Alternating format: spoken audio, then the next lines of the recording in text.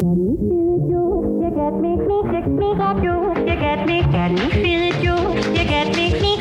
I'm Corey Nathan, and this is Talking Politics and Religion Without Killing Each Other.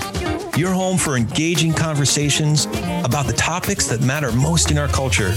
If you love nuance, if you want to better understand different points of view, if you're tired of the screamers taking all the oxygen out of the room, if you'll enjoy edifying, provocative, and fun conversations among high-profile public figures and regular folks like me, you love talking politics and religion without killing each other. Thanks for spending some time with us. Enjoy today's show. Welcome, welcome, welcome. We are talking politics and religion without killing each other. I'm your host, and we're co-produced by my pal Tristan Drew. And by the way, if you like the show, please hit that subscribe button, leave us a review and comments on the apps, and follow us on Facebook, Twitter, and LinkedIn. We have lots of great guests like we have today. Well, no one is quite like the guest that we have today, but there are many interesting, smart, good people we have coming up that'll be informative and fun to talk to. And without further ado, allow me to welcome Anna Palmer. Anna is the founder and CEO of Punchbowl News, and they just started the Daily Punch, great podcast, which we'll talk a great deal about today. Prior to starting Punchbowl, Anna was senior Washington correspondent at Politico and co-author of Politico's Playbook, which became an absolute must-read for DC's most influential people. She also co-authored The Hill to Die On, which I am absolutely loving. She wrote it with Jake Sherman, her partner at Punchbowl, an amazing behind-the-scenes account of the people at the highest levels of politics during the age of Trump. It's a really fascinating read. So if you're fascinated like me by what really happens in Congress, how decisions are made, how legislation is moved or killed, and the real human beings underneath these epic characters, Anna Palmer is arguably one of, if not the nation's leading authority, and her work is indispensable. Anna, what a treat. I'm happy to be here. Yeah. Thanks for having me. How are you doing? Good. It's a whirlwind. You know, we launched a business in the middle of a pandemic. So, and there was a siege on the Capitol, a place where we all work. So it's been a total whirlwind, but things are looking up. Yeah, it was. So entrepreneur is another arrow in your quiver of amazing experiences, but you decided that January 1st officially? It was. Yeah, I had been at Politico a very long time. We stopped January 31st. I think we surprised a lot of people. January 1st, we sent our first email send for our new company, Punchbowl News. Yeah, Punchbowl News. And while we're talking about it, what's the URL? You can subscribe at punchbowl.news. For those who might be wondering why we would ever name a company that's news in Washington that should be pretty, serious stuff. Punchbowl is the Secret Service nickname for the Capitol. So it's kind of meant to be evocative in the sense of we're insiders, and we're going to bring you inside the Capitol and tell you what's happening, but also that we don't take ourselves too seriously and we should all kind of get in the mix and have a little fun. That's great. Yeah, I've just learned something. I didn't know that. I was thinking more in terms of some of my favorite conversations are like Julie Mason, when she had her afternoon show, she'd have those 5 o'clock hour reporters roundtable. So I thought it was more something along those lines, but that's really neat. So you're a very disciplined person. I mean, you'd have to be in order to do all that you do just in your profession, let alone starting a new company. But more specifically, you're very disciplined not to make yourself the story, whether it's in your reporting or as I was preparing for this, it was really hard to find biographical information about you other than maybe a blurb on the Politico site but there is one tidbit that I did want to ask you about at the very end of The Hill to Die On, which is interesting. You put the acknowledgments at the end. You say this really cool thing. I came from North Dakota to Washington, a wide-eyed woman with bleach blonde hair and a nose ring and waitress shoes in my suitcase in case the whole journalism thing didn't work out. That's the truth. Yeah. I live the DC dream in a way that it's kind of what is one of the best things about Washington, where unlike a lot of cities, you think of LA or New York, it's power, it's where you went to school, these kind of Ivy League connections. Washington is really a town where a lot of people come from all over the world. and, kind of make their way through based on hard work and, connections and that kind of thing that you build as you go, but you don't have to necessarily be the son of somebody to end up being pretty successful. Yeah. That little tidbit told me a couple things all in that image. One is it indicated, and this character trait showed up elsewhere, a laser-like focus and just throwing, shoving all in on this desire to be a journalist, specifically in Washington, but also a humility, the waitress shoes in the bag. Is that something that comes from your North Dakota roots, your family? Or where does that come from? I think I'm always very realistic. I'm very ambitious. I think if you look at, I grew up on a farm in a little town south of Fargo. My parents are still there. Work is super important. And my parents work 6 days a week. Sunday they took off. We went to church and kind of spent time as a family together. But I think that when you grow up in the kind of a big family like I did, there's somebody who's always making fun of you, somebody who's always, keeping you in line, keeping your ego in check. And I think that's really important as you kind of make your way through the world, particularly, I wanted to be a reporter since I was in second grade. I wanted to be Connie Chung or Katie Couric asking questions. And I was always a very curious kid. But when you don't know anybody and you have to make your way through the world, it's important to always know that tomorrow it could be gone, and that's okay. It doesn't define you. These things, sometimes it gets really easy in today's culture to get swept up in what, people think of you versus who you actually are.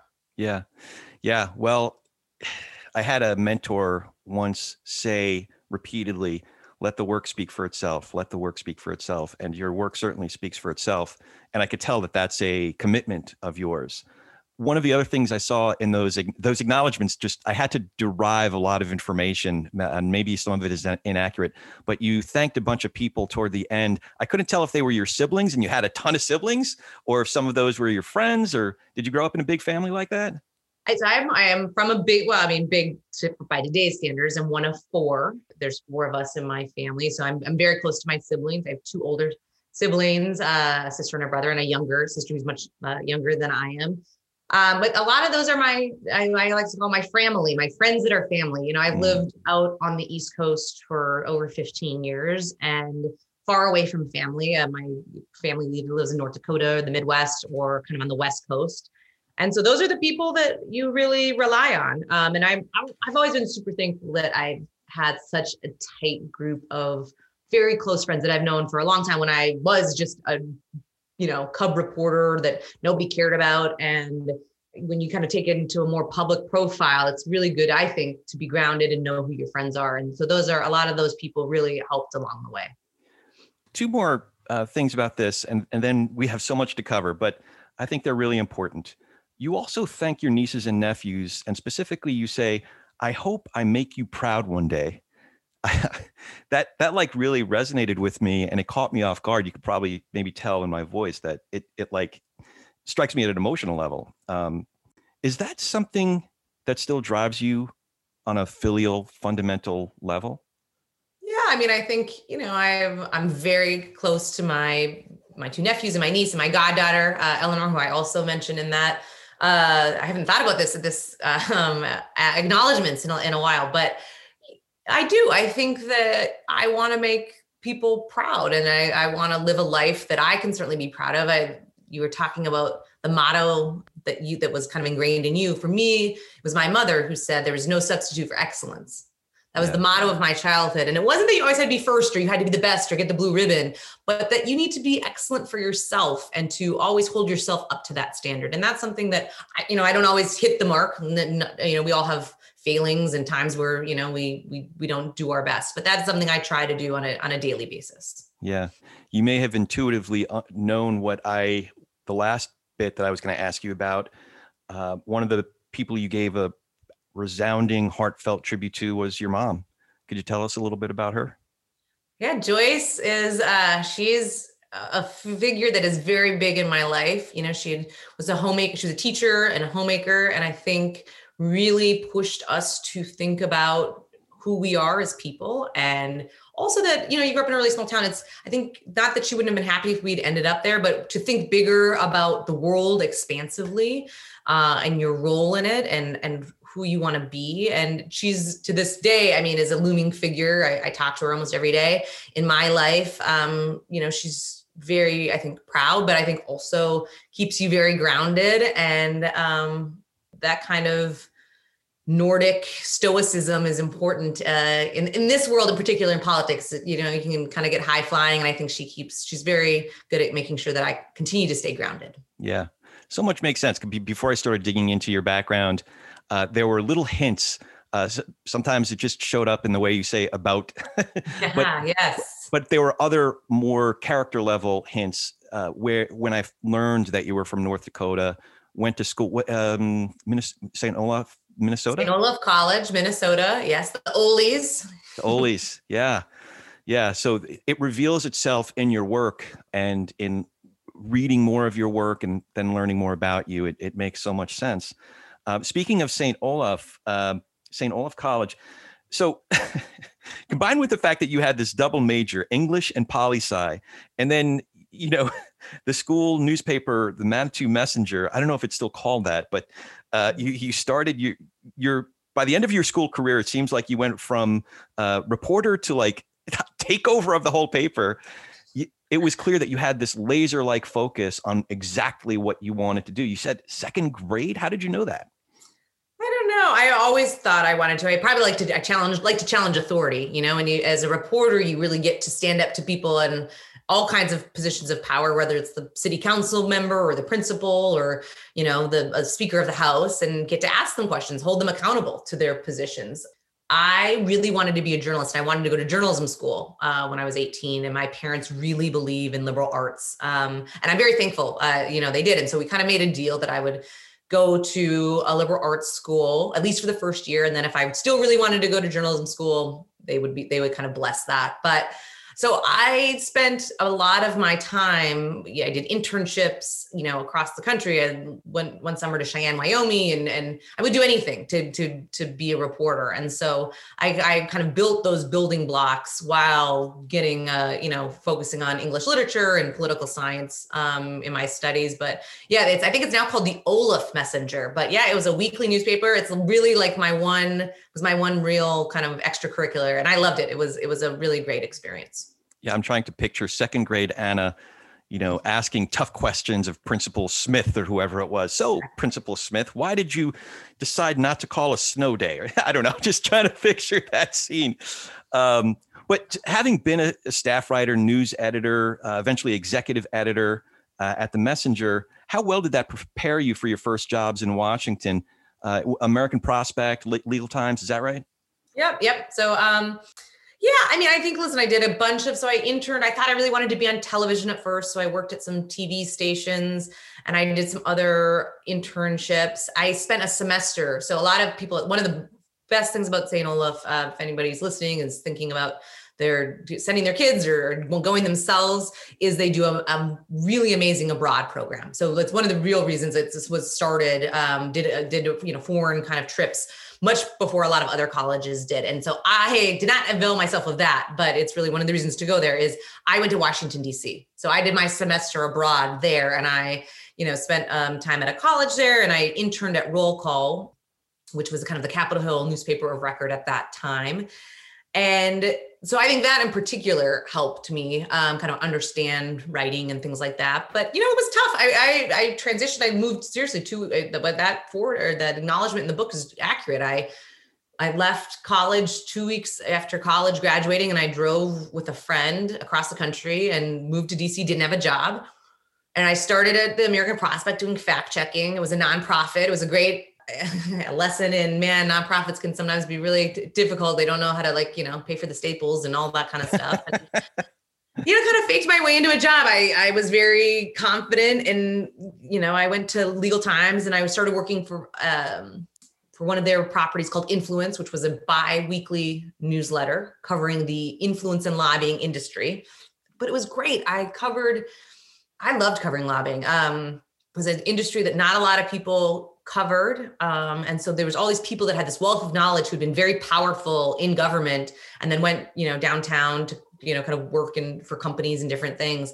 And so they knew a lot. And, I just would ask a lot of questions. And sometimes as a woman, you get discounted, but it didn't really matter. They would tell you things because they didn't think I knew what I was talking about. And I learned I wrote some really great stories there, but you have to learn how to, I had great editors along the way. And I, certainly had to kind of figure out how to put the pieces together. I didn't come in thinking, I didn't win a Pulitzer my first year. That's for sure. Yeah. Yeah.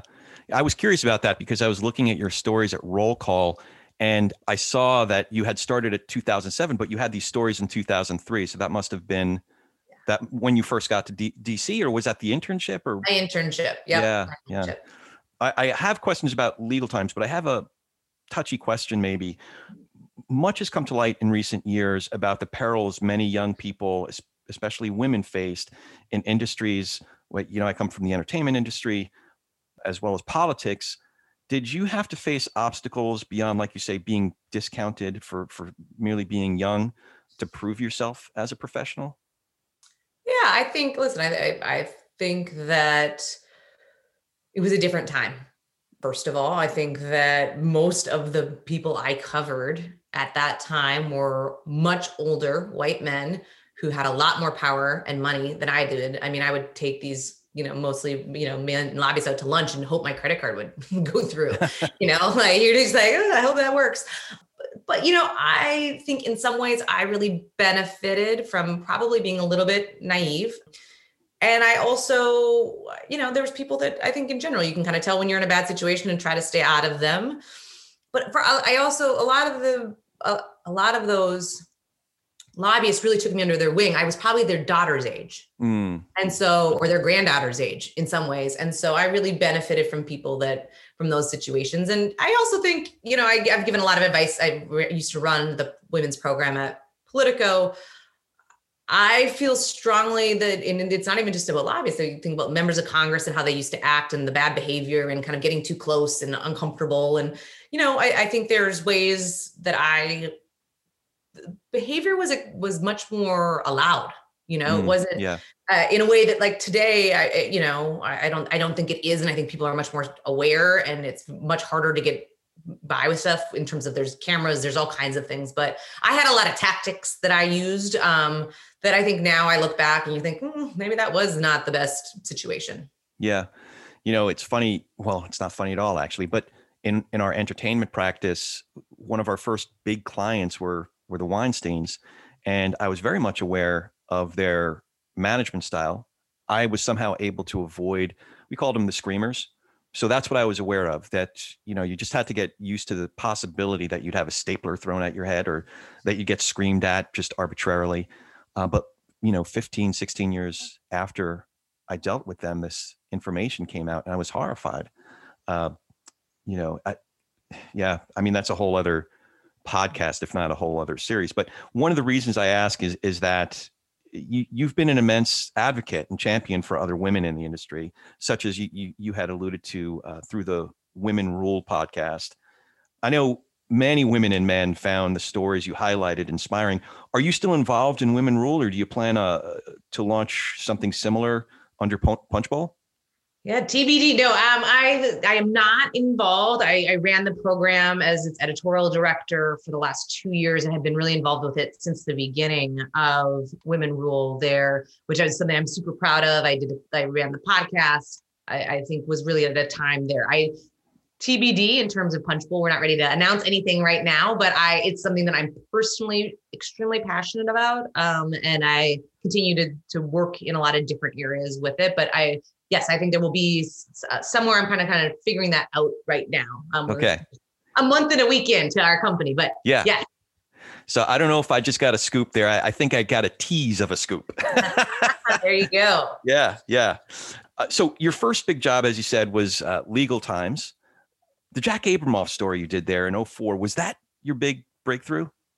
It was. I mean, I think that was, so I had been covering lobbying and no one was really paying attention to it, right? And then all of a sudden you have this massive scandal with this man who built Indian tribes out of tens of millions of dollars and was pretty abhorrent.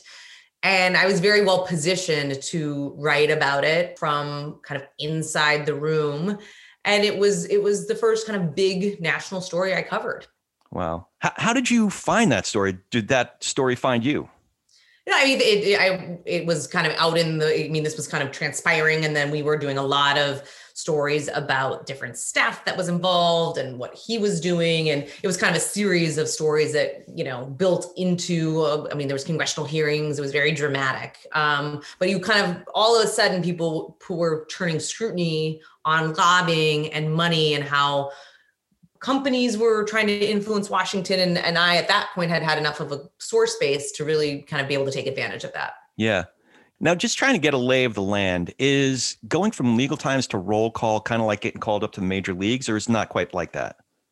I don't know if I see it that way, but it was certainly went from being an industry publication, about lawyers for lawyers and lobbyists to what was then certainly the paper of record on the Hill. It was a goal of mine, but it's such a different time when you think about it. I remember when I started at Roll Call, it was going from, it had been 3 days a week and it was going to go to 4.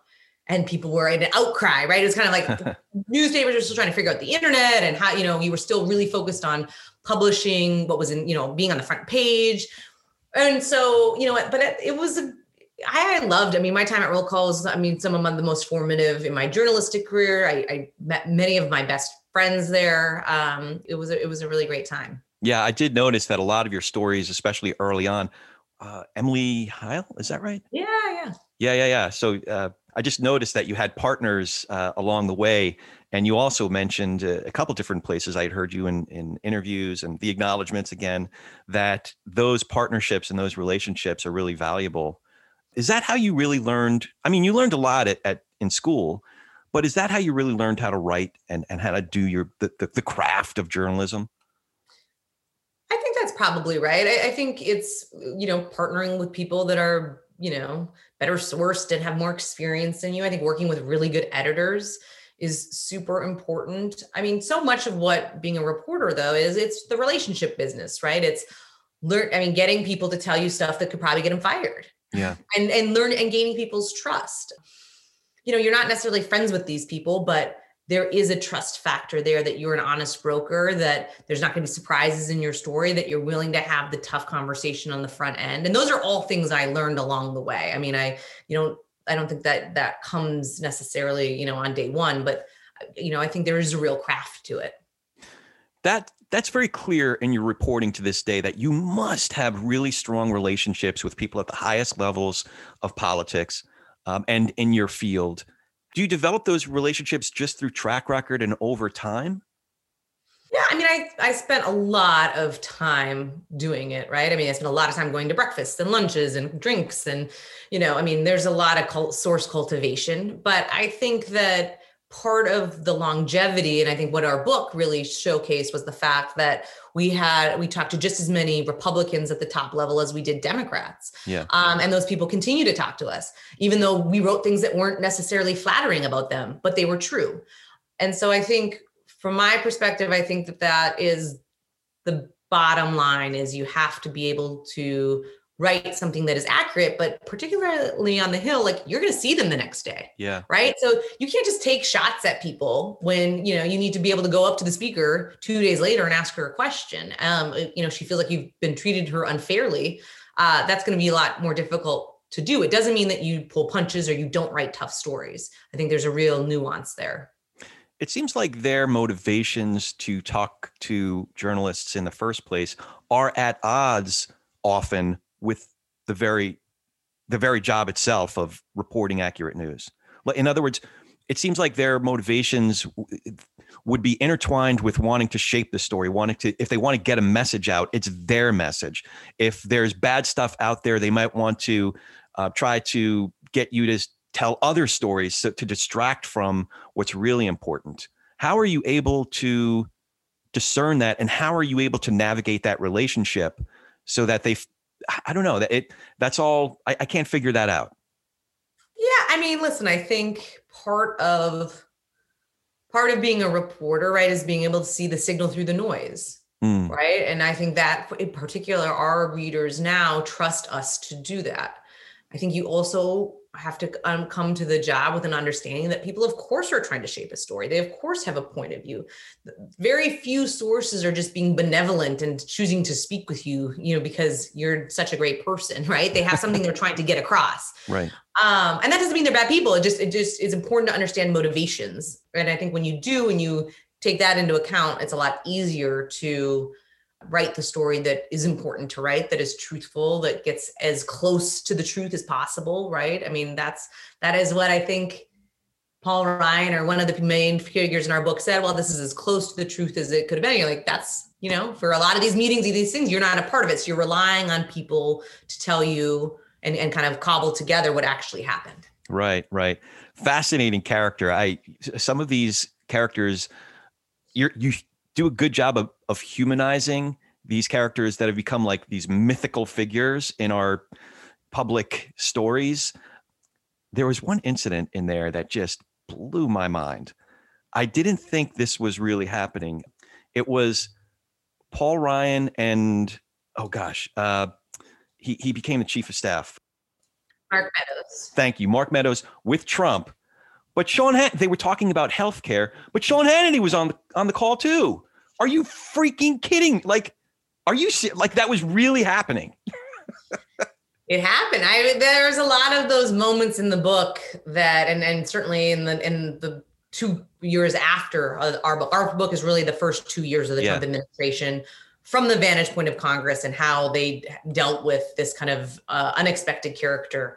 Yeah, I mean, that's wild, right? Like, no one in any kind of normal times would expect a conservative or liberal commentator to be on a policy conversation call with the Speaker of the House and the president. I mean, it's just unheard of. Yeah, it wasn't like, a conference call into Hannity's show for whatever reason. They might have done it together. It was literally having a policy conversation that some dude who has a radio show. You were wondering where your invitation was. That's right. Exactly. Well, going back to your time at Roll Call, that was a really interesting time of 2007 to 2011, not just in terms of what was happening in the news and in politics. The Great Recession started, and Obama came into office. The Tea Party emerged. GOP took back the House. There was so much going on, but there was also a lot going on in the industry, as you alluded to. Did you have a sense of where news was going as an industry? Not the news stories, but like news as an industry was going? Or was there just a lot of uncertainty at that point? I think there was a ton of uncertainty. I mean, if you look at that moment, right, it's so interesting now. You fast forward to where we are today, and it's a very different landscape, not just in terms of the digital landscape, but just like some of these. I mean, when I was there, the Post wasn't hiring. They were doing, like the New York Times was doing rounds of layoffs. Like, I mean, it was just this economic kind of collapse of the entire business model for journalism, right? As, basically everybody was morphing onto being online, and people couldn't figure out how to charge as much in terms of their sponsors. No one wanted to pay for content, and, that kind of tension was palpable. It was, I didn't know what the future necessarily was for journalism. I mean, at that time, though, then you have to think, when Obama came to office, Politico started. And everyone thought, oh my gosh, this is going to be a failure. There's not going to be room for this. It's such a crowded space already. And then Politico came and totally kicked everybody's butt. Yeah. And kind of almost reinvigorated, started a very different news cycle, really supercharged the concept of being digital first and breaking news online and not being worried about what was on the front page of a paper. And now everyone else has kind of morphed into that kind of storytelling. Yeah. Tell me about that move from Roll Call to Politico. When you got to Politico, it wasn't yet the powerhouse that it is today.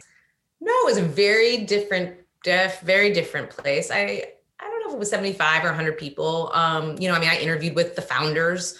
I, at that time, was covering Speaker Nancy Pelosi's first speakership. And I had kind of left covering lobbying behind and that kind of stuff. And they wanted me to come over and help run their lobbying newsletter. And I really wasn't actually that interested, because it was like, I've already done this. I've moved on. I'm covering leadership. And Jim Vandehei really kind of will always stick in my mind is the reason why I decided to go was that, come here and kill the competition by, doing the lobbying beat, and then you can do whatever you want to do. And he, true to his word, we were very successful in their newsletter influence in kind of growing the subscriptions and all kinds of things. And then I did a lot of things. I covered Romney's, I traveled with Romney during his presidential. I lived in Iowa and New Hampshire for, in 2016. I did big series on military sex assault. I did a lot of investigative reporting. So it was a really fruitful place for me to try a lot of different things. Right. Is that where you met Jake and Brez? Jake, actually, no, I've known Brez. So John Breznahan worked at Roll Call for a long time. So I knew him. I've known him since I was probably 2021 when I interned there. And then Jake actually was a very friend of mine. We were all reporters on the Hill, so we kind of sat in the same gallery. And he helped recruit me. He helped convince me that going to Politico was a good idea. So we've been friends a really long time, and we became basically writing partners long before we took over Playbook. We writing together a lot. So our listeners know, well, why don't you tell them who they are in the context of Punchbowl and what y'all do together? Absolutely. So Jake is really like my business partner. We wrote the book together. We made the case to take over Playbook kind of 4.5 years ago, which was kind of the preeminent front porch to Politico, was its kind of flagship newsletter. And we did that together for 4.5 years. We'd kind of mind meld. And so he and I decided this fall that we were going to leave Politico and start our own company. We didn't know the name then was going to be Punchbowl. And we helped recruit John, who's one of the other co-founders. And so the three of us in the company kind of are the editorial kind of side of things. And then we have another co-founder, Rachel Schindler, who we had worked with at Politico for a while, who'd been at Facebook more recently, and she kind of helps with operations and product and growth. That's great. Yeah. So this is an ignorant question, but so Playbook was already a thing, and then you and Jake took it over. Yeah. So Playbook was started by Mike Allen, one of the kind of original founders of Politico, and it was really started as kind of this like internal tip sheet, and then they were sending it out, and it became very, very popular. And so when Mike and Jim and some others decided to leave and start Axios, they were trying to figure out what they were going to do with this product that was very identified with Mike. And we decided, Jake and I think I was in Iowa, and we were on the phone, and we decided like we should be the people who should take it over. We should be like the hometown kids, go for the triple, to your metaphor earlier, from the triple A's to the major. Yeah. And so we wrote memos and we did, presentations, and I don't think they were initially convinced. I mean, it was a big leap of trust for them to give it to us and not to necessarily hire some really big name. And we basically took a product that was 10 years old, and we, revolutionized it in a lot of ways. We made it into its 2.0 version. We started a podcast. We added a second newsletter. We, grew in over 4.5 years. We tripled the number of subscribers, doubled the revenue. I mean, we really made it into a fully fledged kind of product. So you were seeing things in media and content and how news was delivered, and you thought that you could help to evolve something. So it was a staple for DC. That makes sense. And it clearly, Scoreboard, you guys really took it to a whole other level. Speaking of a whole other level, we already talked a little bit about Punchbowl, which, by the way, let me just say that I am absolutely addicted. I get my AM, midday, PM Punchbowl news. So some of the content is available for everyone, but there's another level for members for a subscription. And gosh, I mean, it's worth every penny. And you guys don't say I said this, but you guys could probably charge about 10 times as much as you are. Virtual meetups, up to date, well-sourced, insightful information. So Punchbowl is just absolutely worth its weight in gold. What the hell were you thinking? I don't know. I mean, no, guys, we were looking around. It was going to be the end of the Trump. At the kind of summer to fall, it looked like Trump was probably going to lose. It's going to be it was a nice bookend. We'd done before Trump was president to through Trump's presidency. And I think we had just broader ambitions. I think when you run a platform, and I had also been running Women Rule at that point for a couple of years, you become really entrepreneurial in a lot of ways. And I think we had a lot of thoughts and theories about how the next phase of journalism is going to go, kind of the content creator plus model, which is not the big newsroom model, is kind of the future of journalism. And we thought it was the time, we felt like this was our moment. Politico had started for the beginning of the Obama administration. Axios started at the beginning of the Trump administration. There was going to be a new president, Joe Biden, who kind of comes in as a little bit of a weaker president. And you have this power in Congress that is very tight. And we felt like we had this real ability to talk about power, people, politics, kind of our credo around what we are focused on, our North Star, in a way that very few people would have that expertise. And that they're kind of the battlefield of the campaign, which was kind of, out in the States, was now going to be the battlefield in Congress. And again, just so we drive home the point, the Daily Punch, in about 10, 12 minutes, we really get just absolute up to date. It just started February 1st. And again, I'm already addicted. So I'm curious as to your thoughts. It seems like there is an emergence of, it's like a democratization of media. There's an emergence of independent media outlets. Is that what you were seeing? So you saw an opportunity and you felt like you could deliver a unique product. Are those some of the things that you're observing? 1,000%. I mean, look what's happening with Substack, what's happening with a lot of these different, even just people banding together. I think the other thing that is a differentiator for us, and you alluded to it a little bit, is this concept of community. I think there's a lot of news companies that are shoving 1,000-word stories down people's throats and just kind of writing and pushing out information. And we really felt like there should be an information loop. And that should be an ecosystem that we help create, which is really thinking about our premium members, which is these events that are much more of a dialogue based, answering people's questions, talking, making it, the accessibility factor is something that we felt like was really missing in journalism. And it kind of, I think the pandemic makes people want to connect and want to be part of this community. And so like, how can we, at the highest levels of Washington, get, add that kind of value add? Yeah. For as busy as you are, as much reporting as you do, as much content as you put out, I would imagine it gets difficult to separate the forest through the trees.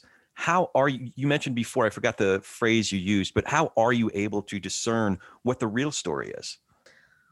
We look, and our coverage is super focused. I think in some ways it's a lot easier than being at a big general interest news organization. Our North Star is power in Washington. So looking at how the leaders are exercising power, how it's influencing legislation, how industry is trying to influence those things. And so, for us, what matters is, does Mitch McConnell read us? Does the chief of staff to Nancy Pelosi? I don't care whether you love him or you hate him. Like, that is not there's a lot of partisan journalism right now, and there's a total space for that. That's not what we're doing. We're here to help you decipher what happens in Washington in real ways. Right.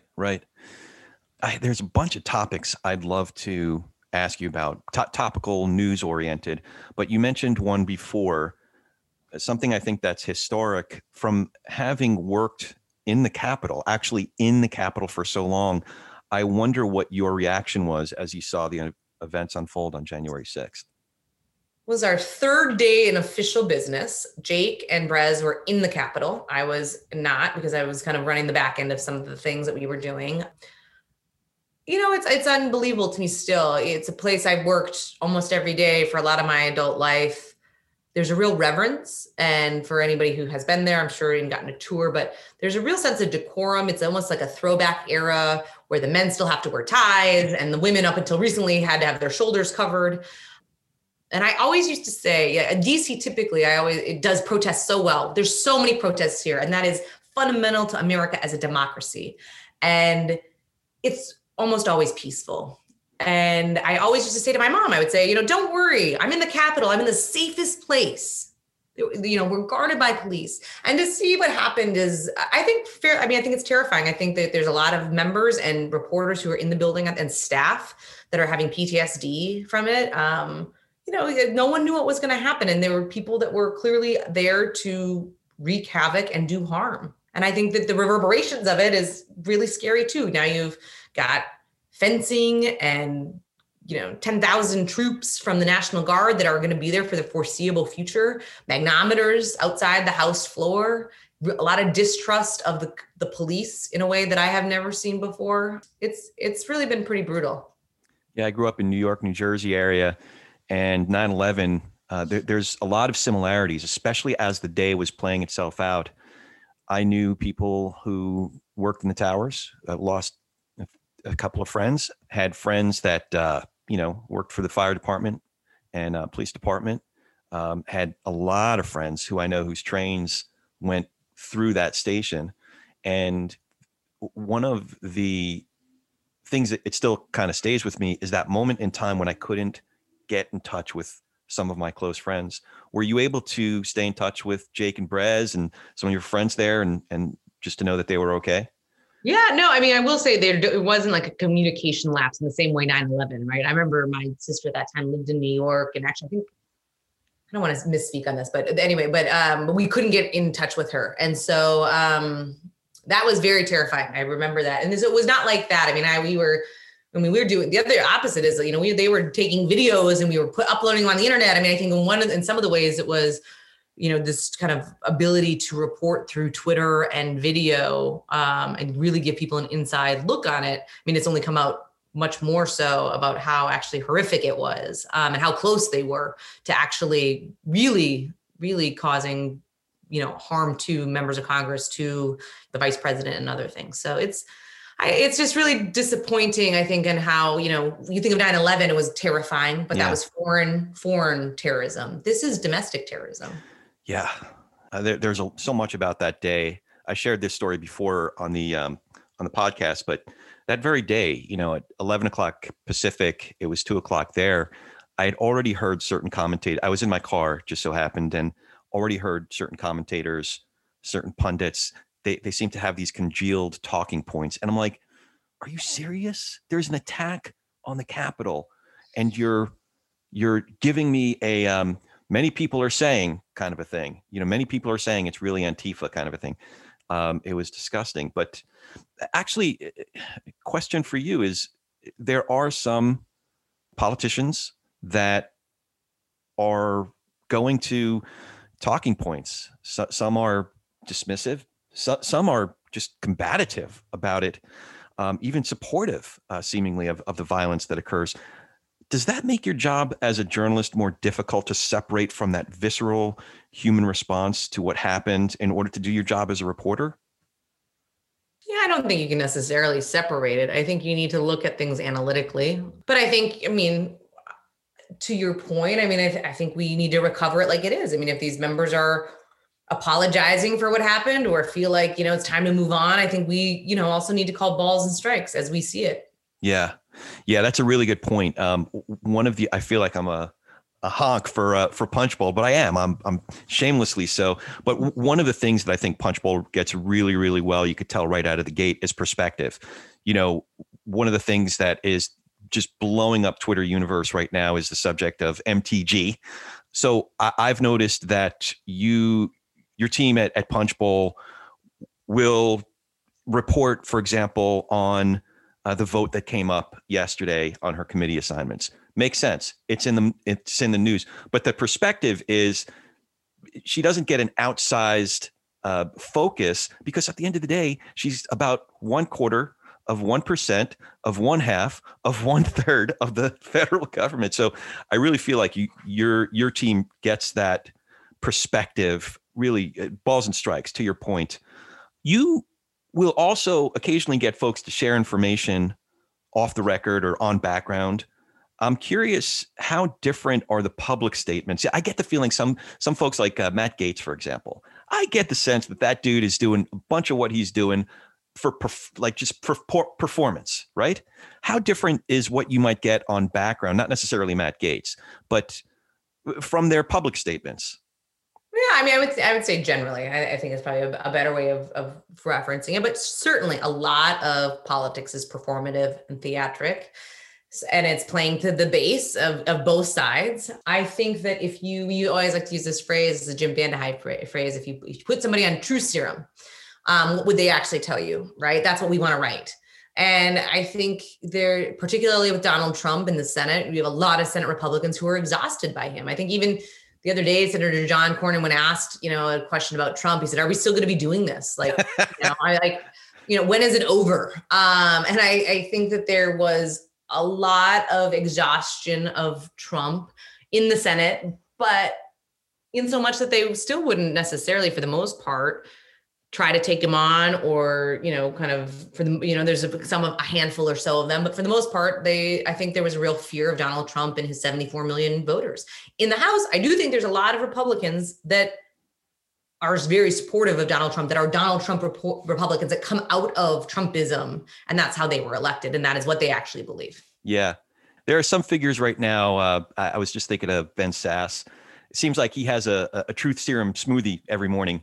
Whether you agree with his politics or not, some of my listeners are more leftward leaning. Some of my listeners are more conservative leaning, but there are certain politicians that really are emerging to be heroes for this moment, and I think some of the folks that have had to take in Congress, in the House, the Congress people who took hard public votes, those are the ones that are emerging to be heroes.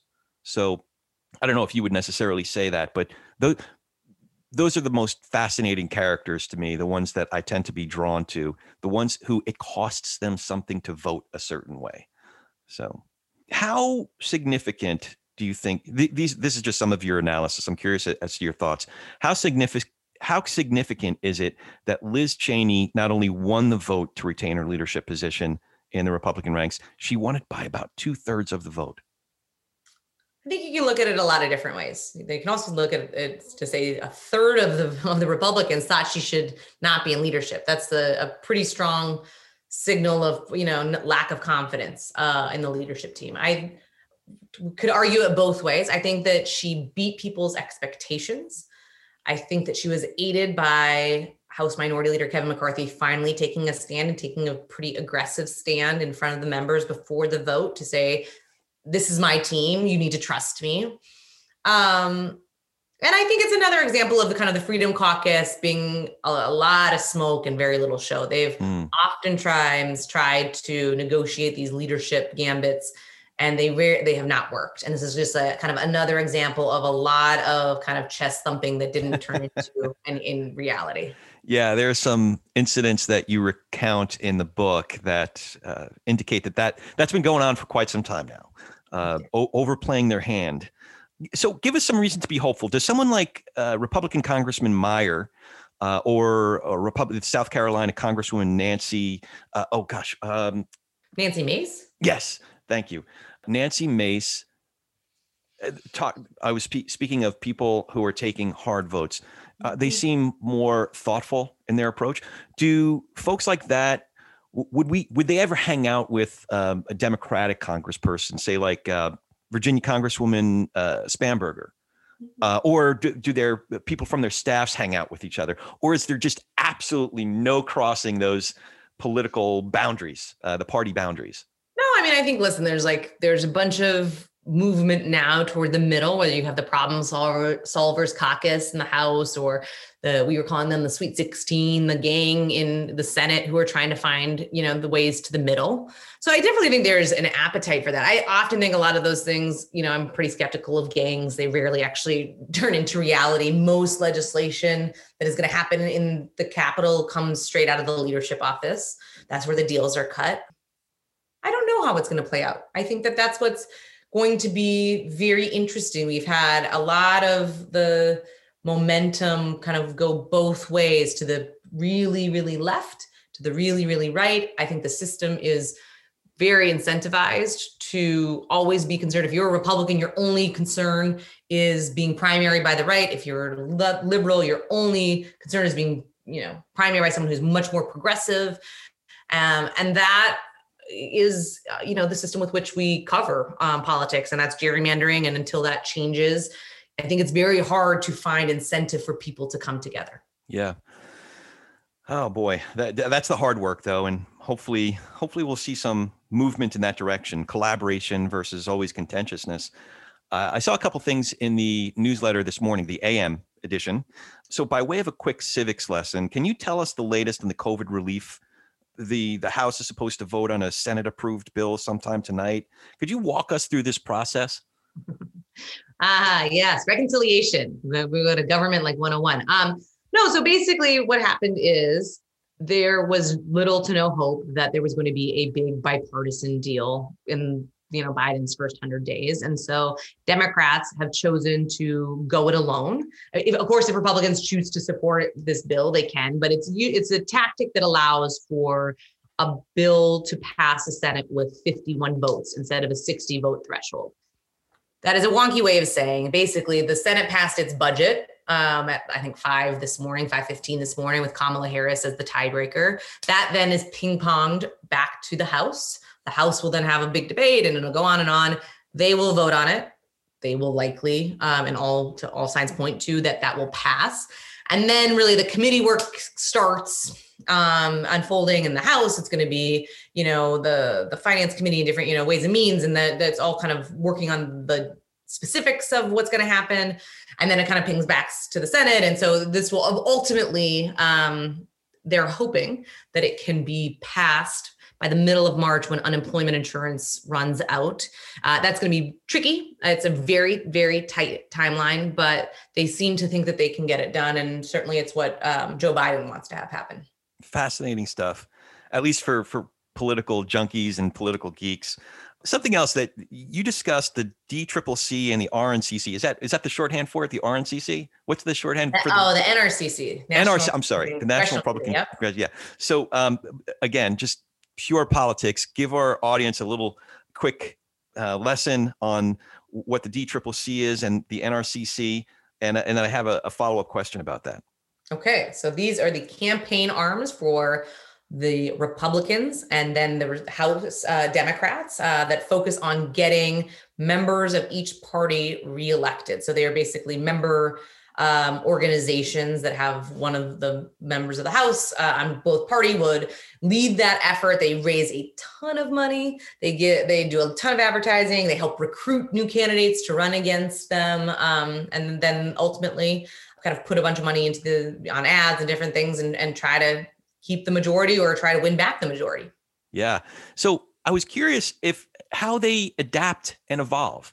There are some campaigns where it's clear that they missed the memo. It seemed like, I forget which party failed to, use social. It took them 4 years to adapt to social. There are just certain things. So I was curious, for example, in this last campaign in 2020, Stacey Abrams had organized very effectively and got out the vote. So does the DCCC and NRCC, do they identify effective strategies like that and start to adapt them? Or is it more of a recruiting talent at the state and local level? I think everybody looks around and says, who did really well this last cycle? What did they do? Can we try to employ those tactics, right? That's not that surprising. I think the NRCC and the DCCC are a little bit different than an outside group like Stacey Abrams, which raises a bunch of money and then they're kind of on the ground really doing get out the vote in a different way. Those member organizations are about, so it's, kind of help members themselves pay dues to them. So it's raising money, picking what races they're going to put money into, recruiting new members, but also helping some of the members themselves in terms of their digital thing and making sure that they're hiring the right people. But it's a very different of the inside game than what you're going to have some of these outside groups that are there to have a very different function. Okay. That's helpful. Just certain things that I was curious about. I have a couple of fun questions, and then I know I value your time, so I want to wrap it up here. But have you ever thought about writing a screenplay? The truth is stranger than fiction. We've batted around different ideas. I think at this point, we're focused on writing about what's happening in real time. Well, consider it, because especially in the book, it's clear that you not only have a great grasp of the story, you have an understanding of the complexity of these human characters. And it made the book a really fascinating read on so many levels. I appreciate it. It's funny. I will say this, and I don't mean to cut you off, but I really appreciate what you said, but we got some really good advice, which was pick characters, write it like it's a movie, right? Yeah. So you can only have so many characters in a movie that are going to be your stars. And then you tell the story through that lens. And so we tried to really, I think, limit kind of the players and the people that we focused on and try to add texture and richness through that. Yeah. And even for my friends and listeners that are fiction, more of a fan of fiction, it really reads that way. It's The Hill to Die On, The Battle for Congress, and The Future of Trump's America. It's a great read. So which movies or shows do you think really nail it? And by the way, Julie Mason already called Veep, so you don't get to pick that one. Is it House of Cards, West Wing, Mr. Smith Goes to Washington, Amistad? I don't know, Mr. Mayor. Which ones do you think really nail it? Well, they're all just slight slivers. I mean, I feel like Veep was the last 4 years. I think Julie's probably right, where it was, people that were ill-equipped and didn't understand how government works, and it was happening in real time. I think if you're in Washington, as long as I am, you want the optimistic, you want to believe, to your point, that Mr. Smith Goes to Washington or the West Wing, is how it all works. Unfortunately, it's not usually that Pollyanna-ish, but, certainly when you're having a bad day watching Mr. Smith Goes to Washington, it makes you believe that, fundamentally good things can happen. Yeah. Do you have any questions for me? Oh shit, I just asked a great journalist if she has any questions for me. That is how I end almost all interviews. What didn't I ask? What should I have asked? I think, what's your perspective? I mean, I think we're people who are in the day-to-day blocking and tackling. Do you think the news is being able to accurately kind of cover what's happening right now? I am really encouraged. There's a lot of reasons to be encouraged. I am encouraged, not just because I'm talking to you, but I'm talking to you because I legitimately appreciate your journalism. I appreciate good journalism. I appreciate individuals who have integrity with which they go about their craft, their discipline. And so an organization like Punchbowl News gives me reason to be hopeful. I think in analysis or commentary, I'm very encouraged by the emergence of outlets like The Dispatch, outlets like Bulwark, and for different reasons. But I think they do a good job, and there's integrity and there's expertise behind what they do. I'm also encouraged by I think of them as green shoots. I mentioned Ben Sass or Adam Kinzinger or the Virginia Congresswoman I mentioned. There are people who it costs them something to have to express an independent point of view. And that gives us reason to be hopeful. But it takes some discernment to see through the fog of all day, every day, Trump, all day, every day, MTG. So that's my perspective about media, also about politics.